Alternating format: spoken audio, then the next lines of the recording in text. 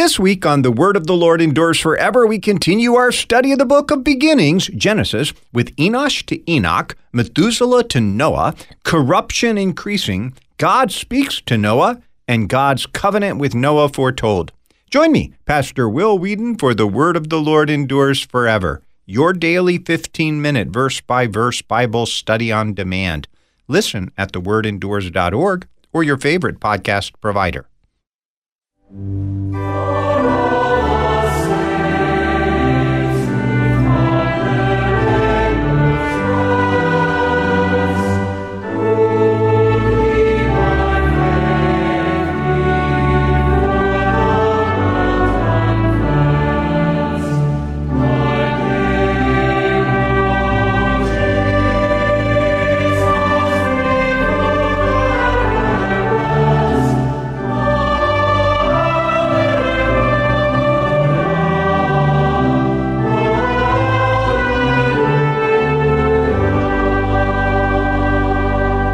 The Lutheran Public Radio Choir with the hymn For All the Saints. This coming Sunday, All Saints Sunday, we hear the gospel reading from Matthew chapter 5, the Beatitudes, where the saints are described by the one who makes them holy, himself, Jesus, our Savior. Greetings and welcome to Issues, Etc., live on this Friday afternoon, November the 3rd. I'm Todd Wilkin. Thanks for tuning us in. Pastor Peter Bender will help us look forward to All Saints Sunday. We'll spend some time in our Paths to Lutheranism series talking with Parisi Karami, a former Muslim and a native of Iran, about her path to Lutheranism from Islam. Then from Judaism with Sahar Sedlovsky, a former adherent to Judaism, and he's studying for the ministry in Scandinavia, a program of Concordia Theological Seminary. Pastor Peter Bender is pastor of Peace Lutheran Church in Sussex, Wisconsin, and director of the Concordia Catechetical Academy. Peter, welcome. Good to be with you, Todd. Give us a history of this particular festival, All Saints' Day. Sure. Let's start with the title itself, All Saints. The apostrophe goes after the S, not in front of it. So saints, plural, all saints, the day for all of the saints. Yeah, the origins of the festival stretch back to an early festival in honor of all martyrs that began in Syria around AD 360. So that's pretty old. That's 4th century stuff. But that somewhat local festival celebrated the martyrs who remained faithful to Christ and did not deny Jesus in the face of persecution. And if we think about those first 3 centuries of the church, there was a lot of persecution before the legalization of Christianity in the empire. So that festival celebrated the martyrs who remained faithful and did not deny Christ in the face of that kind of persecution.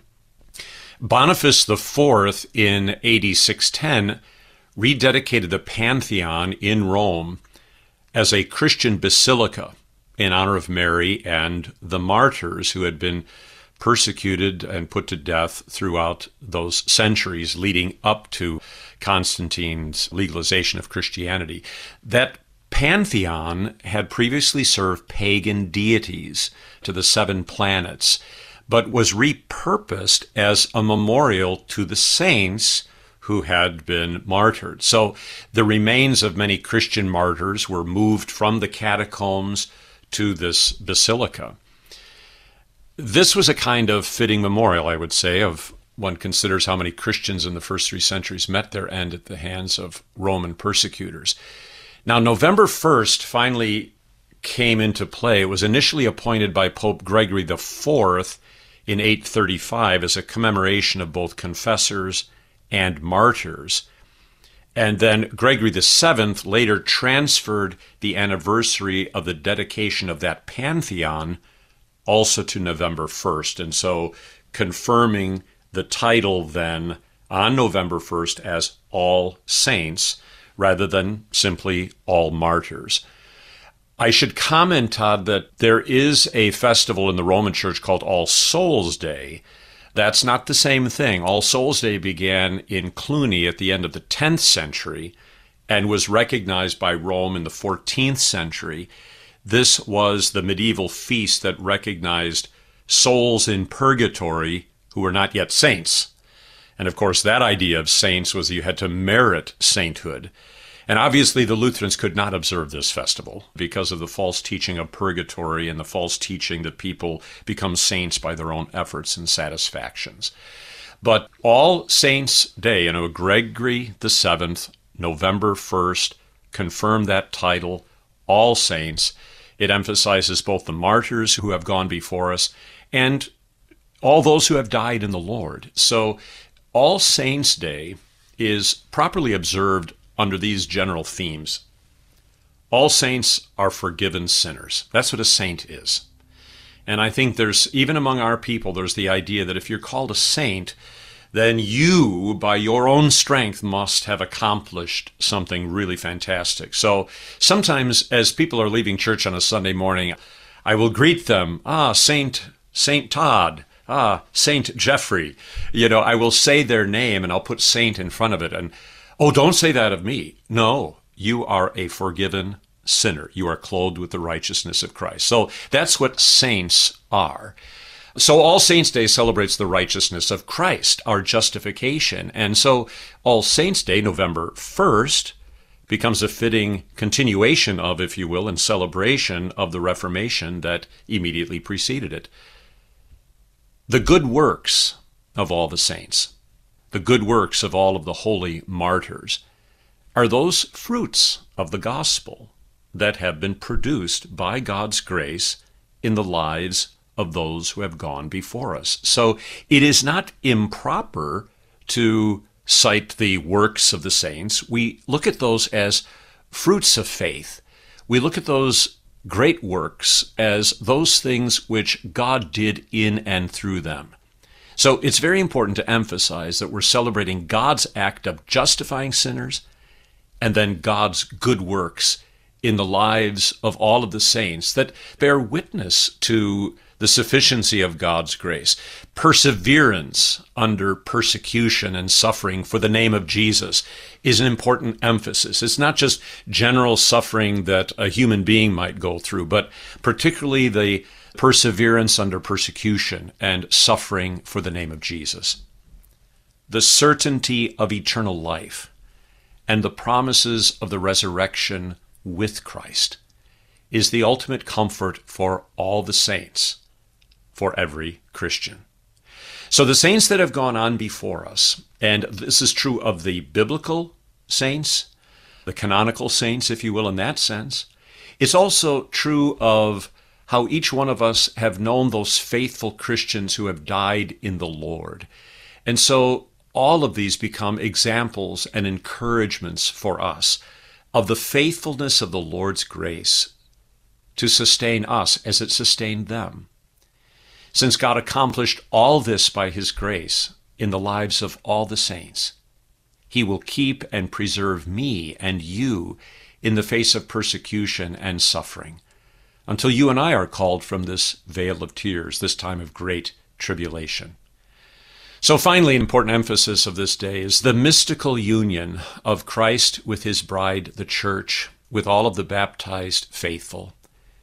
All that Christ is and all that Christ has done for us, we receive and we share in, even as He has taken from us all our sin and death and declared us righteous. The Apostle Peter speaks of becoming partakers of the divine nature. It is not that we are deified, but we absolutely share in the divine love and the divine life that is Christ. All that He is, He freely gives to us, and all that we are, He has taken upon Himself in His death upon the cross. All Saints' Day, November 1st, appears in the church year in the last month of the year, and it's a kind of summary festival for all the saints, if you will. It appears at the end of the church year after all of the other minor saints' days have been celebrated. You know, the first Sunday in Advent is marked by what is the first saint's day to be celebrated, which is St. Andrew's Day. The closest Sunday to that is the first Sunday in Advent. So All Saints' Day comes all the way at the end of the church year after all of those other saints have been celebrated. Some Lutheran congregations, and we do this in our congregation, choose to remember the faithful departed on All Saints' Day, those Christians from the congregation who have died in the faith over the past year since the previous All Saints' Day. And we will read their names and we will recite the day of their death. So we start way back in the first death and the first Christian funeral in the congregation that occurred after the previous All Saints' Day, and we chronicle all of those blessed saints down to the present. And a lot of our members look forward to that, and I will do in a Christian funeral cite the same kinds of things that I do on All Saints' Day in terms of highlighting what God did in the lives of these saints who have gone on before us. And it becomes an occasion for thanksgiving for the power of God's grace and how God's grace sustained us in suffering, particularly that suffering that we are experiencing as Christians for the name of Jesus.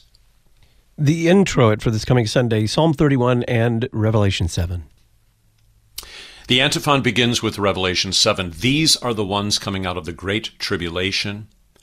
They have washed their robes and made them white in the blood of the Lamb. And then the words of the psalm verses. In you, O Lord, do I take refuge. Let me never be put to shame. In your righteousness deliver me. For you are my rock and my fortress, and for your name's sake you lead me and guide me. Into your hand I commit my spirit. You have redeemed me, O Lord, faithful God. Glory be to the Father, and to the Son, and to the Holy Spirit. In the use of that antiphon from Revelation, John sees a picture of the company of Christians, the saints, that have come out of the Great Tribulation, he calls it. What is the Great Tribulation? This is not millennial theology in the slightest. The Great Tribulation, you can imagine the first 3 centuries of the church, as I mentioned before, in those waning years of the Roman Empire. Deny your faith in Christ or we will kill you, or the members of your family will be sacrificed, or we will torture you, or you will be imprisoned. We will send you into the arena for the games. I mean, that is horrific tribulation. Such persecution for one's faith in Christ was not only in the first 3 centuries of the church's existence, but it continued in every nation under heaven across the globe. It has occurred in many forms. And this is the Great Tribulation, every way in which faith in Christ was assaulted and threatened. They have washed their robes and made them white in the blood of the Lamb. Christ's blood is what cleanses all the saints from their sin. Their robes are white, without the slightest stain or blemish of sin, because they have been forgiven. They are the baptized children of God. As many of you as have been baptized into Christ have put on Christ. It is this forgiving grace of the Lord Jesus, who died for them as the sacrifice for all their sin, who is the very Lamb of God. It is that forgiving grace that has given them the strength then to endure. It's by that robe of Christ's righteousness that they're bold to stand before God on the last day, and it is by the strength of that forgiving grace that they remain steadfast in the faith of persecution. So the intro then continues, that's the antiphon, with the verses from Psalm 31 that are essentially a confession of faith for those who have gone on before us. And for us, in our struggle against persecution and suffering for the name of Jesus, in you, O Lord, do I take refuge. Let me never be put to shame by my persecutors and slanderers. In your righteousness, the righteousness of Christ, deliver me. For you are my rock and my fortress. And for your name's sake, you lead me and you guide me. So Psalm 31 there picks up the mighty fortress theme that we had on Reformation. And then finally, into your hand I commit my spirit. It reminds us of what Jesus prayed from the cross. Father, into your hands I commend my spirit. It is our prayer in persecution because we are joined to him who in his persecution and martyrdom commended himself to the grace of his Father. And we pray you have redeemed me, O faithful God, as the Father delivered Jesus on account of his faithful sacrifice upon the cross on our behalf, so he has redeemed us by the blood of his Son, and has remained faithful to us and every promise he has made to us on account of Christ's redeeming work. I mean, the introit for this Sunday, by using that Revelation passage and then segueing into the verses from Psalm 31, really captures the essence of the theme in all of the propers for the day. I'm Todd Wilkin, your link to Issues, etc. We're looking forward to All Saints Sunday with Pastor Peter Bender, pastor of Peace Lutheran Church in Sussex, Wisconsin, and director of the Concordia Catechetical Academy. He's also a graduate of Concordia Theological Seminary, Fort Wayne, Indiana, where they form servants in Jesus Christ who teach the faithful, reach the lost, and care for all. Learn more about studying for the vocations of pastor or deaconess at ctsfw.edu or by calling 1-800-481-2155. Concordia Theological Seminary, Fort Wayne, Indiana. The Collect for All Saints Sunday is next.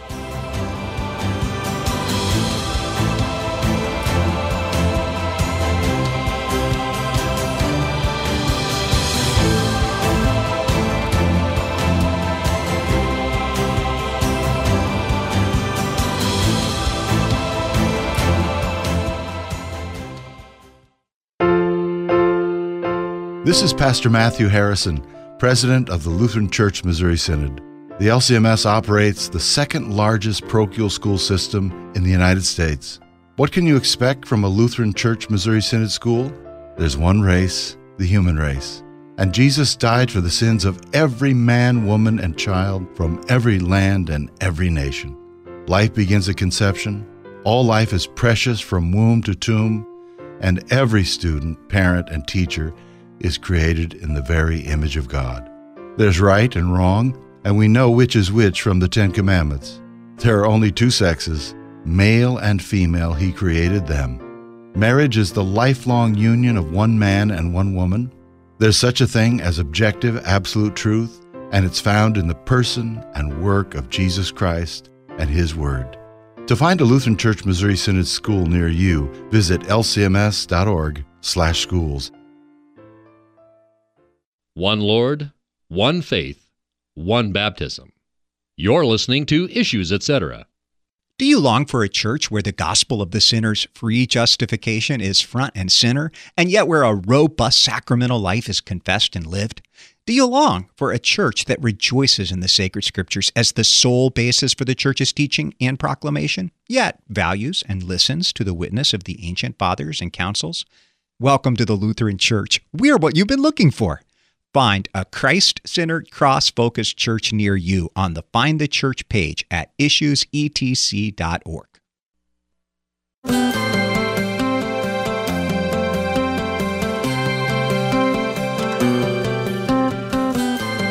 Welcome back. I'm Todd Wilkin. This is Issues, etc. We're looking forward to All Saints Sunday on this Friday, November the 3rd. Pastor Peter Bender is our guest.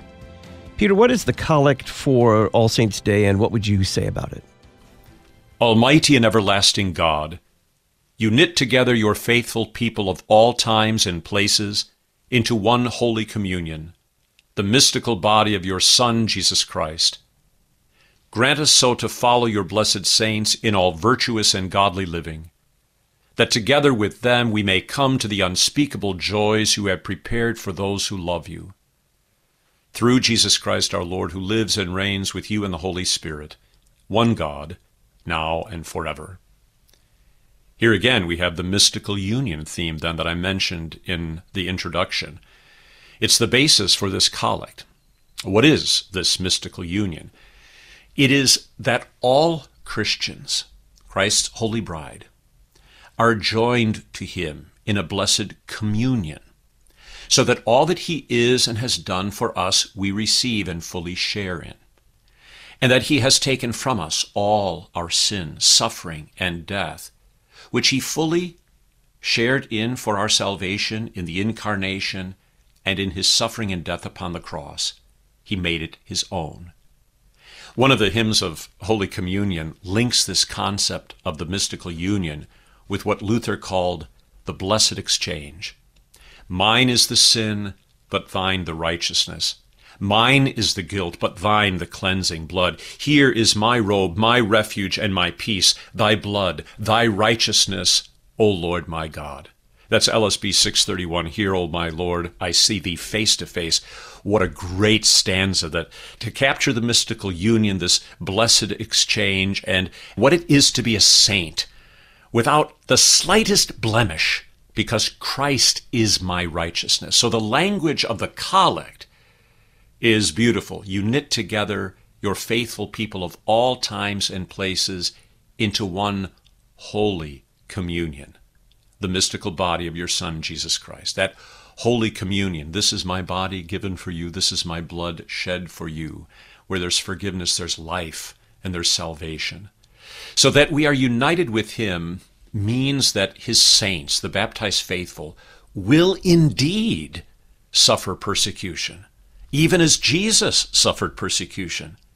And when we suffer persecution for Jesus' sake, it is a sign and a testimony that we belong to him, whose very persecution and martyrdom resulted in our salvation and eternal life with God. So since we are united to him as the body of Christ, the bride of Christ, we will suffer even as he did, not, of course, to merit our salvation, but as a testimony that we belong to him, whose suffering and death procured our salvation. So the saints who have gone on before us are examples, then, of the power and efficacy of God's grace to sustain us in persecution and suffering until we are translated to the unspeakable joys the Lord has prepared for us. So then the petition, grant us so to follow your blessed saints in all virtuous and godly living, that together with them we may come to the unspeakable joys you have prepared for those who love you. Who did the blessed saints follow? They followed Christ to suffering and death, and through such suffering and death, on to the resurrection of the body and eternal glory with Christ. The first reading is Revelation 7. The option is to read from verse 2 or to begin at 9. Yeah, the optional verses 2 through 8 talk about the 144,000, and I think most congregations begin at verse 9 that have this intense vision of the victory that the saints have received in the Great Tribulation. If you use the earlier verses, one can think about the blessed and perfect number of the Old Testament church and the New Testament church, the 144,000 that have been sealed by the blood of Christ and who have his name upon their foreheads. Verse 9 begins this way. John says, "After this I looked, and behold, a great multitude that no one could number, from every nation, from all tribes and peoples and languages, standing before the throne and before the Lamb, clothed in white robes with palm branches in their hands, and crying out with a loud voice, 'Salvation belongs to our God who sits on the throne and to the Lamb.' And all the angels were standing around the throne and around the elders and the four living creatures, and they fell on their faces before the throne and worshipped God, saying, 'Amen. Blessing and glory and wisdom and thanksgiving and honor and power and might be to our God forever and ever. Amen.' Then one of the elders addressed me, saying, 'Who are these clothed in white robes? And from where have they come?' I said to him, 'Sir, you know.'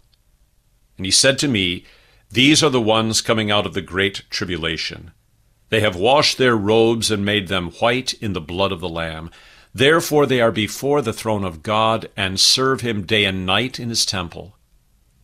And he who sits on the throne will shelter them with his presence. They shall hunger no more, neither thirst any more.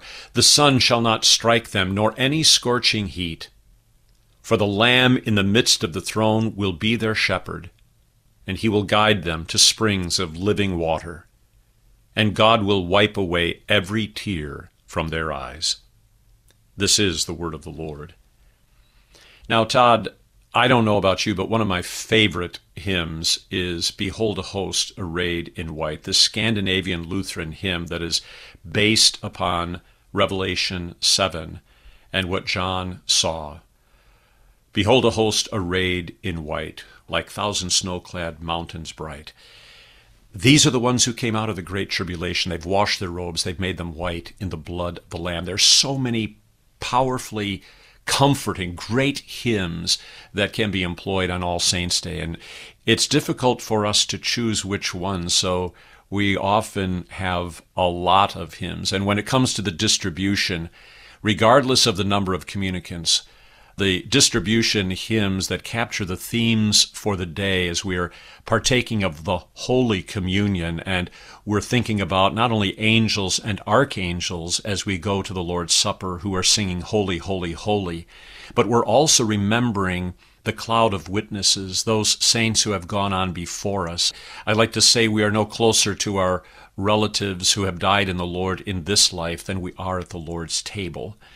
And so we sing all of those hymns during the distribution, and even if the distribution has concluded and the last communicant has partaken of the Lord's body and blood, we finish out those hymns because they're chosen for a purpose, and they preach and proclaim what we need to know about Christ, and they're so very comforting. In this revelation, this first reading, the vision of Revelation serves as the context, once again, for the antiphon in the introit for the day.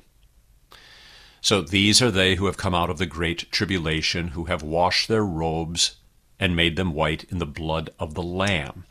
So here we've got the full text of Revelation 7, where that introit antiphon came from. This Revelation text highlights faithful endurance through persecution. These are they who have come out of the great tribulation. And it highlights the song of the faithful, which is both their song and a confession of faith, isn't it? Salvation belongs to our God who sits upon the throne and to the Lamb. What are they singing? What are they confessing? Amen. Blessing and glory and wisdom and thanksgiving and honor and power and might be to our God forever and ever. Amen. There's no pity party among the saints. It was their joyous privilege to partake of the Lord's sufferings in this life, because they knew that they belonged to Jesus, who by his suffering won their salvation. So all glory to him. That's what a confession of faith does. That's what the best songs of the faith do. It gives all glory to Christ. It is the song of the faithful. This text highlights above all things the robe of Christ's righteousness that covers the sins of the saints. And it gives a comforting description of the eternal comfort and joy that awaits us in the life to come. Our words of explanation fall short of the beauty of the biblical prose. They are before the throne of God and serve him day and night in his temple. And he who sits on the throne will shelter them with his presence. They shall hunger no more, neither thirst any more. The sun shall not strike them, nor any scorching heat. For the Lamb in the midst of the throne will be their shepherd, and he will guide them to springs of living water, and God will wipe away every tear from their eyes. See, you can't do a better job than the Bible itself in the beauty and the comforting prose of this text. And another word about it, though, I will say, is that it echoes so well what you find throughout the Old and New Testament. The idea that the Lord is our shepherd on the one hand, and that he is the Lamb of God who takes away the sin of the world on the other. He's both the shepherd and the Lamb.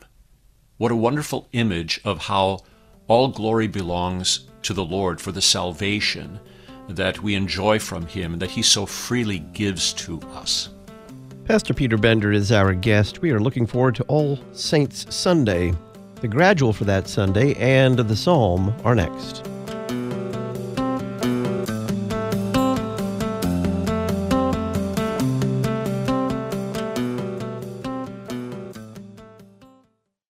How can Christians live out their faith in the church, the family, and the government? Find out in the Issues Etc. Book of the Month for November, Faith That Shines in the Culture. It's written by regular guest Dr. Alfonso Espinosa. Learn more about Faith That Shines in the Culture at issuesetc.org or by calling Concordia Publishing House 1-800-325-3040. Faith That Shines in the Culture, the Issues Etc. Book of the Month for November. In the mid-19th century, German immigrants boarded ships to cross the Atlantic Ocean for a new land called America. Opportunity, unknown challenges, and preserving their Lutheran heritage awaited them after their months-long journey. Learn more about the humble beginnings of the Lutheran Church Missouri Synod in the latest issue of Interest Time. Visit interesttime.org to request your free copy. Your daily Lutheran Bible class. You're listening to Issues, Etc. The Lutheran Church Missouri Synod cares deeply for those who protect our nation. Are you or a loved one currently serving? Ministry to the Armed Forces would like to help. We provide devotional literature to encourage faith. Send your mailing address to lcmschaps@lcms.org or call us at 314-996-1337. Those in uniform are comforted with Psalm 28. The Lord is my strength and my shield. My heart trusts in Him, and He helps me. Many educational institutions are governed by the whims of culture and are increasingly hostile to the Word of God. In contrast, Faith Lutheran School in Plano, Texas, provides classical Lutheran education rooted in God's Word for students preschool through grade 12. Simply put, we equip students to stand firm in the faith through solid education focused on wisdom and virtue. We offer in-person instruction as well as live online classes for remote learning. To learn more, visit flsplano.org, flsplano.org.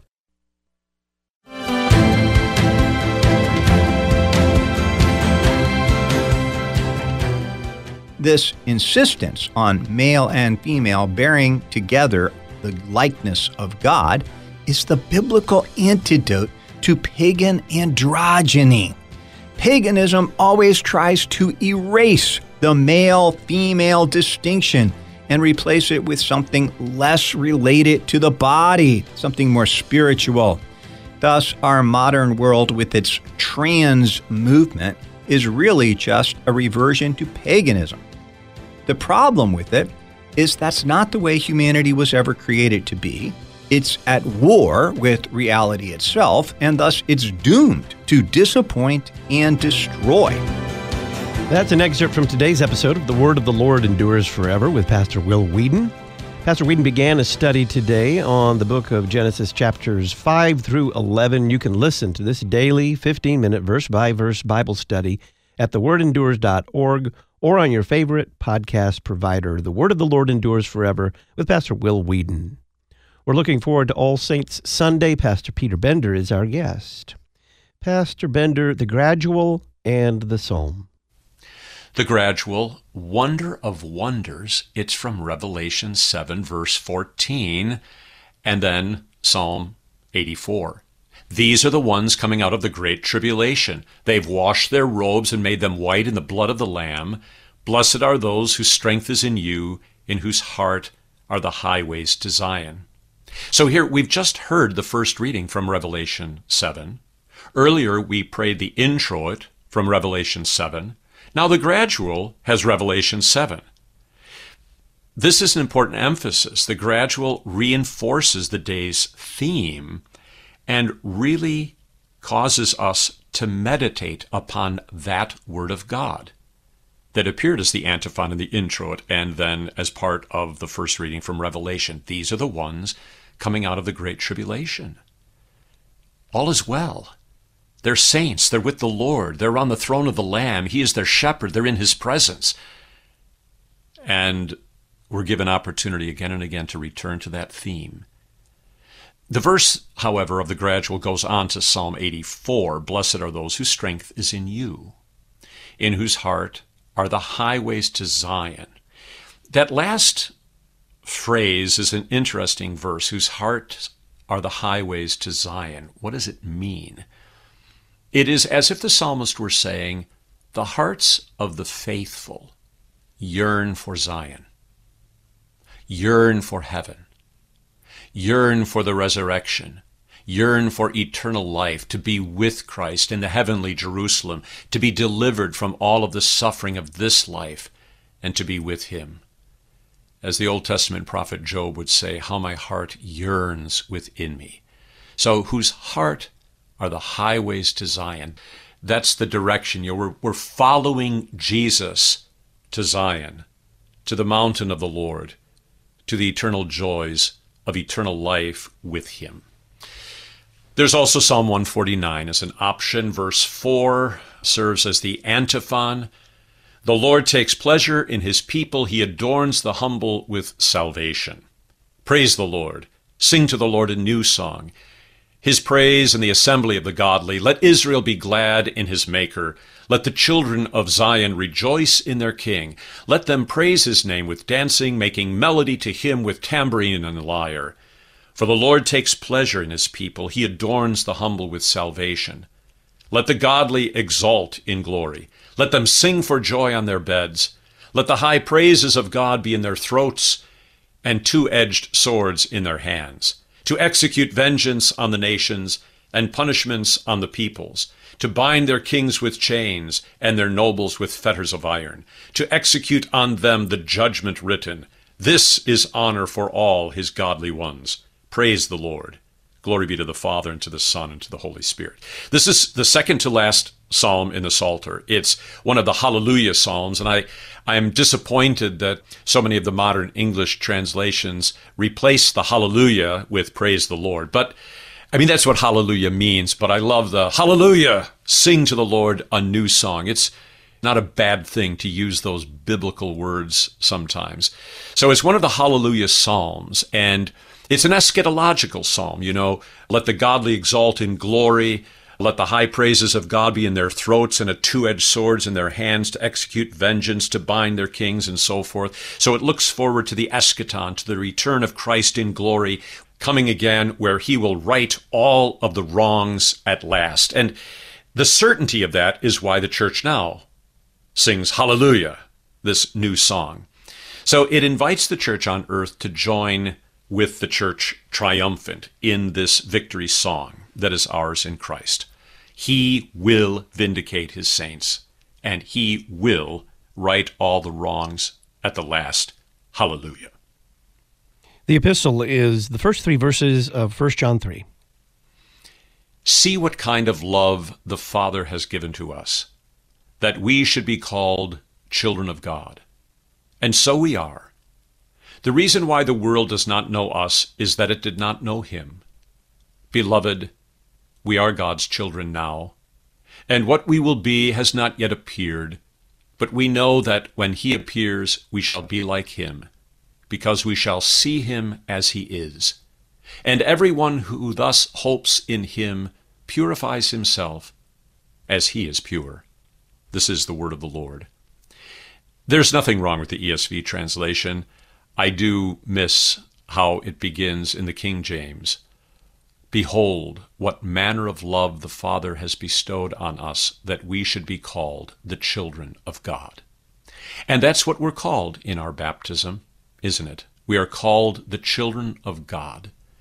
The reason the world does not know us is that it did not know him. It does not know his love, as we have come to know his love.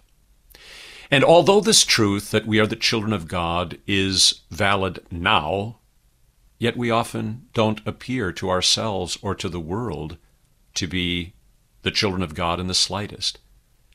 But that's what the word of the gospel in our baptism declares us to be.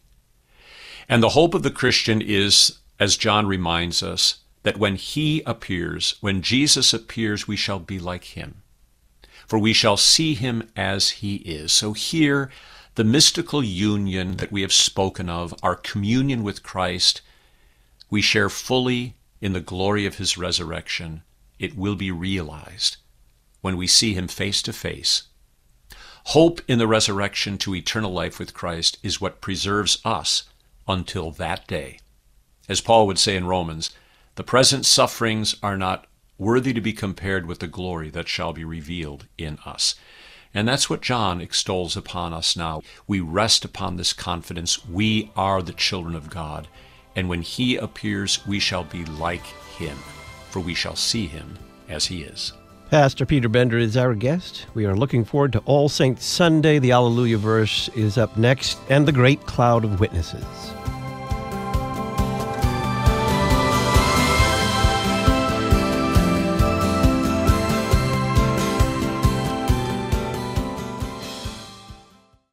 Issues Etc. relies on a small group of faithful supporters called the Issues Etc. Reformation Club.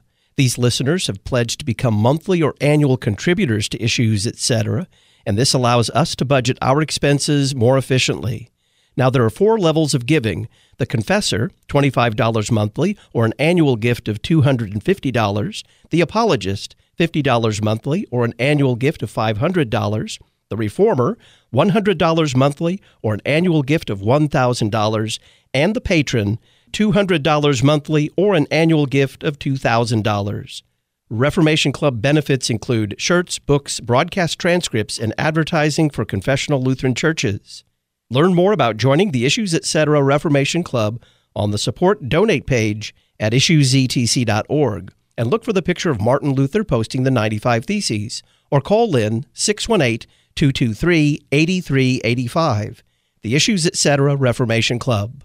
Christ-centered, cross-focused, you're listening to Issues Etc. 2 millennia ago, Pilate uttered one of the most profound questions that we still ask in the modern era. What is truth? Many today would say that truth, like beauty, is in the eye of the beholder, or perhaps in the heart. But that's not what truth is for the Christian people of God. Truth is found in Christ alone. To learn more about the Lutheran view of truth, pick up the November issue of the Lutheran Witness. Visit cph.org/witness or our website witness.lcms.org to learn more. The Lutheran Witness, helping you interpret the world from a Lutheran perspective. Memoria Press is a worldwide leader in the publishing of classical Christian education. We have everything you need for students in kindergarten through 12th grade, and our materials can be used in any classroom setting to suit your needs. If you're interested in learning more, visit them at memoriapress.com and use the coupon code LPR24 to save $5 at checkout. Memoria Press, saving Western civilization one student at a time.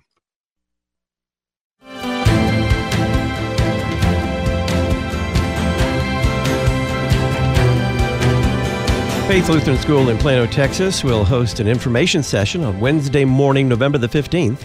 Faith Lutheran provides a classical Lutheran education for pre-K through high school.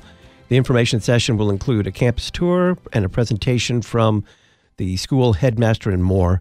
Visit flsplano.org for more information. Faith Lutheran School, Plano, Texas, flsplano.org.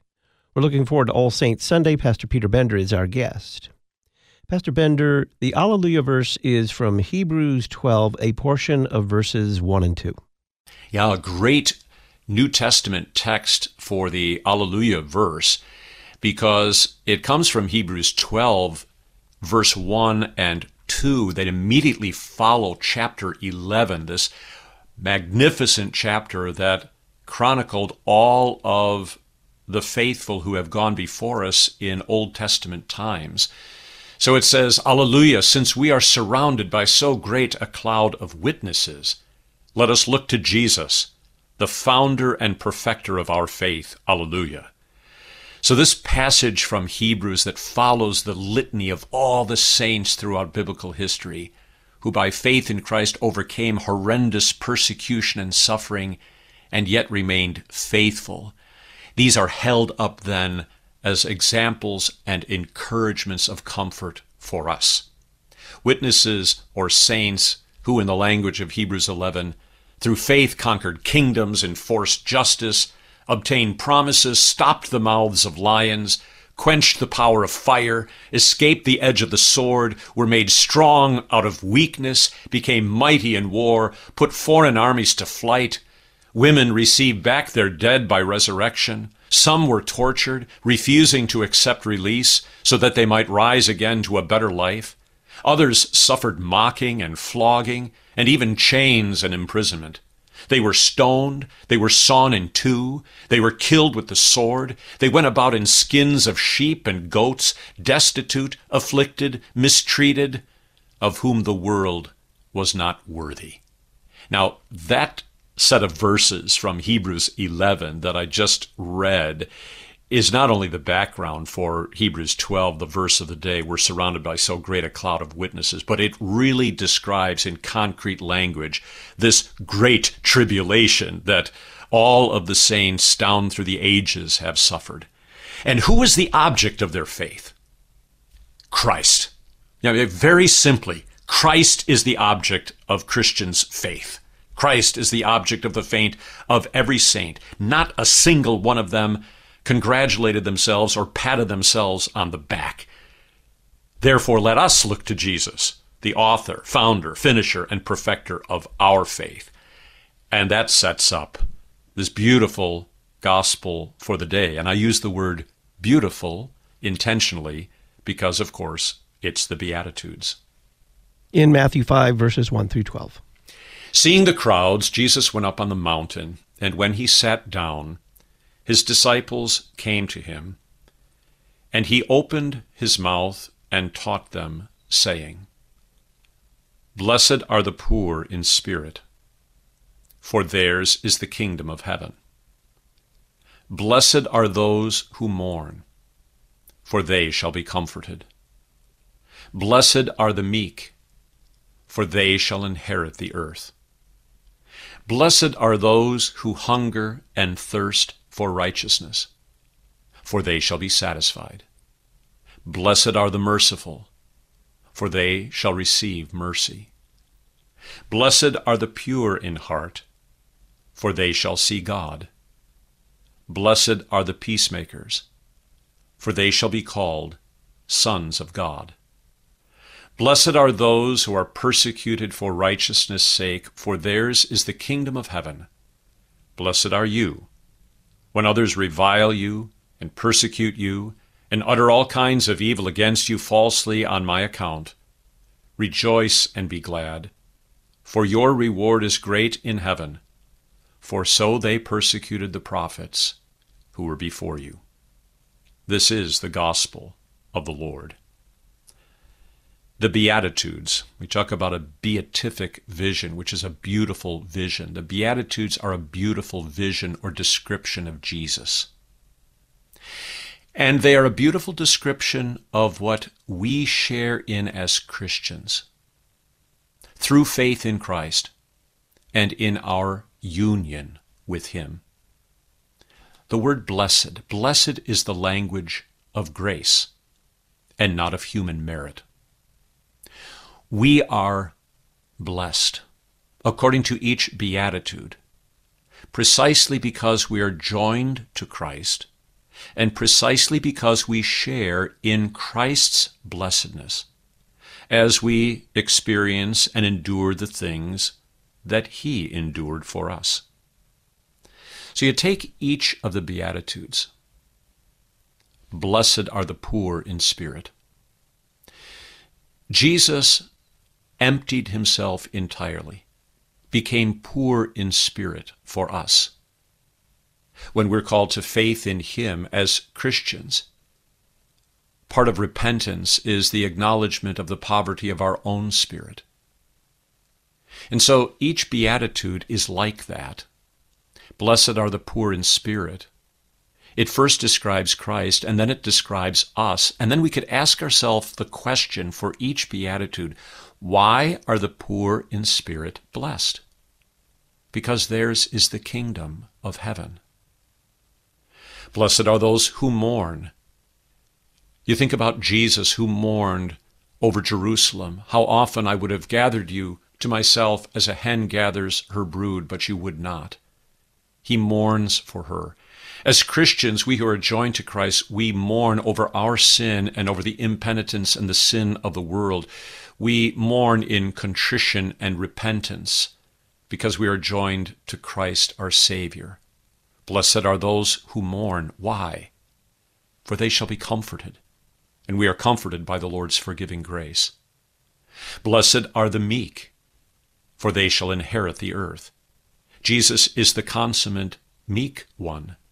He lays aside all of his divine glory, majesty, power. He does only that which the Father has given him to do. There is no arrogance or pride in the slightest. He shares that with us. It is the characteristic of faith that gives all glory and honor to Jesus. Blessed are the meek. Why? For they shall inherit the earth. Blessed are those who hunger and thirst for righteousness, for they shall be satisfied. Jesus went to the cross hungering and thirsting for the righteousness of his Father, to cover our sins with the sacrifice and payment that he made with his own blood. And we who belong to him hunger and thirst for that selfsame righteousness of the Lord Jesus. Blessed are those who hunger and thirst for righteousness. Why? They shall be satisfied. Blessed are the merciful. Now these next 4 Beatitudes that conclude them describe the nature of Jesus. He is merciful. He is pure in heart. He is the consummate peacemaker and the one who is persecuted for righteousness' sake. And he shares that with us. In Jesus we are merciful, and for Jesus' sake, cleansed of our sin, clothed with the right robe of Christ's righteousness, we are pure in heart. And because of his forgiveness, we are the peacemakers. And we share in his persecution, and as such, it is a testimony that we belong to him. So blessed are the merciful. Why? They shall obtain mercy. Blessed are the pure in heart. Why? They shall see God. Blessed are the peacemakers. Why? They shall be called sons of God. Blessed are those who are persecuted for righteousness' sake. Why? Theirs is the kingdom of heaven. So we really see in the Beatitudes this blessed exchange and this mystical union with Christ. And as such, it becomes of great comfort and a description of Jesus as well as his body, the church. It's quite lovely. The Beatitudes end with the call to the church militant to rejoice in the face of persecution. Rejoice and be glad, for your reward is great in heaven, for so they persecuted the prophets who were before you. You wanted to say something about the hymn of the day for all the saints. What a lovely hymn this is, because it's an English hymn and it is written in what we might call a ballad form, where each stanza links together. For all the saints who from their labors rest, who thee by faith before the world confess, thy name, O Jesus, be forever blessed. Alleluia. Stanza 2, thou wast their rock. Stanza 3, O may thy soldiers, faithful, true, and bold, fight as the saints who nobly fought of old. But then stanza 4, that I really want us to hear because it focuses on this lovely mystical union with Christ. O blessed communion, fellowship divine, we feebly struggle, they in glory shine, yet all are one in thee, for all are thine. So I would encourage everyone to learn by heart every stanza of For All the Saints, and it's great English poetry, and it's actually easy to learn by heart, but especially stanza 4. We feebly struggle, they in glory shine, yet all are one in thee, the Lord Jesus, for all are thine. You also wanted to direct our attention to the proper preface for this day.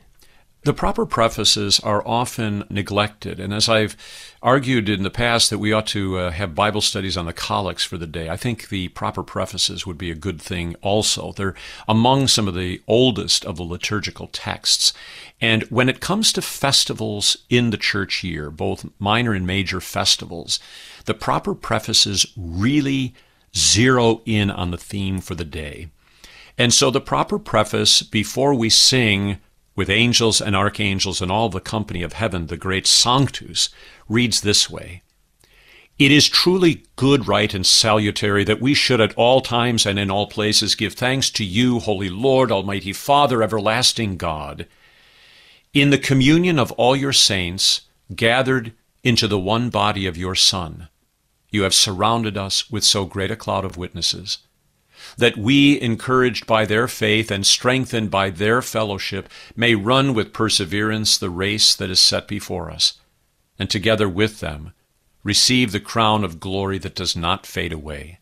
Therefore, with angels and archangels, and with all the company of heaven, we laud and magnify your glorious name, evermore praising you and saying, Holy, holy, holy, Lord God of Sabaoth. So I don't need to say much more about this proper preface, Todd, but you see in the beauty of the prose now of the liturgy, you have a beautiful summary of what we are celebrating on this great day in the church year. How would you summarize this coming Sunday in terms of law and gospel? Let me just say a few things. The law must address any notion that the merits of the saints are their own works. They are not. The merits of the saints are the works of Christ. The law must address any theology of glory in this life that rejects persecution and suffering for the name of Jesus as if it can be avoided. But the unique gospel for the day, we are clothed with the righteousness of Christ that covers all our sin and makes saints of every one of us. Suffering for the name of Jesus is the comforting testimony that we belong to him. We are in communion with Christ, and he with us. Therefore, there is nothing to fear from this world. The hope of the resurrection to eternal life with Christ comforts, strengthens, and purifies us, even as he is pure, because we belong to him. Pastor Peter Bender is pastor of Peace Lutheran Church in Sussex, Wisconsin, and director of the Concordia Catechetical Academy. Peter, thank you. Thank you, Todd. In Hour 2 of Issues, Etc., we're going to continue Issues, Etc. Reformation Week. 2 last installments of Paths to Lutheranism from Islam with Parisi Kamari, and then we'll talk about the path from Judaism with Suhar Sedlovsky.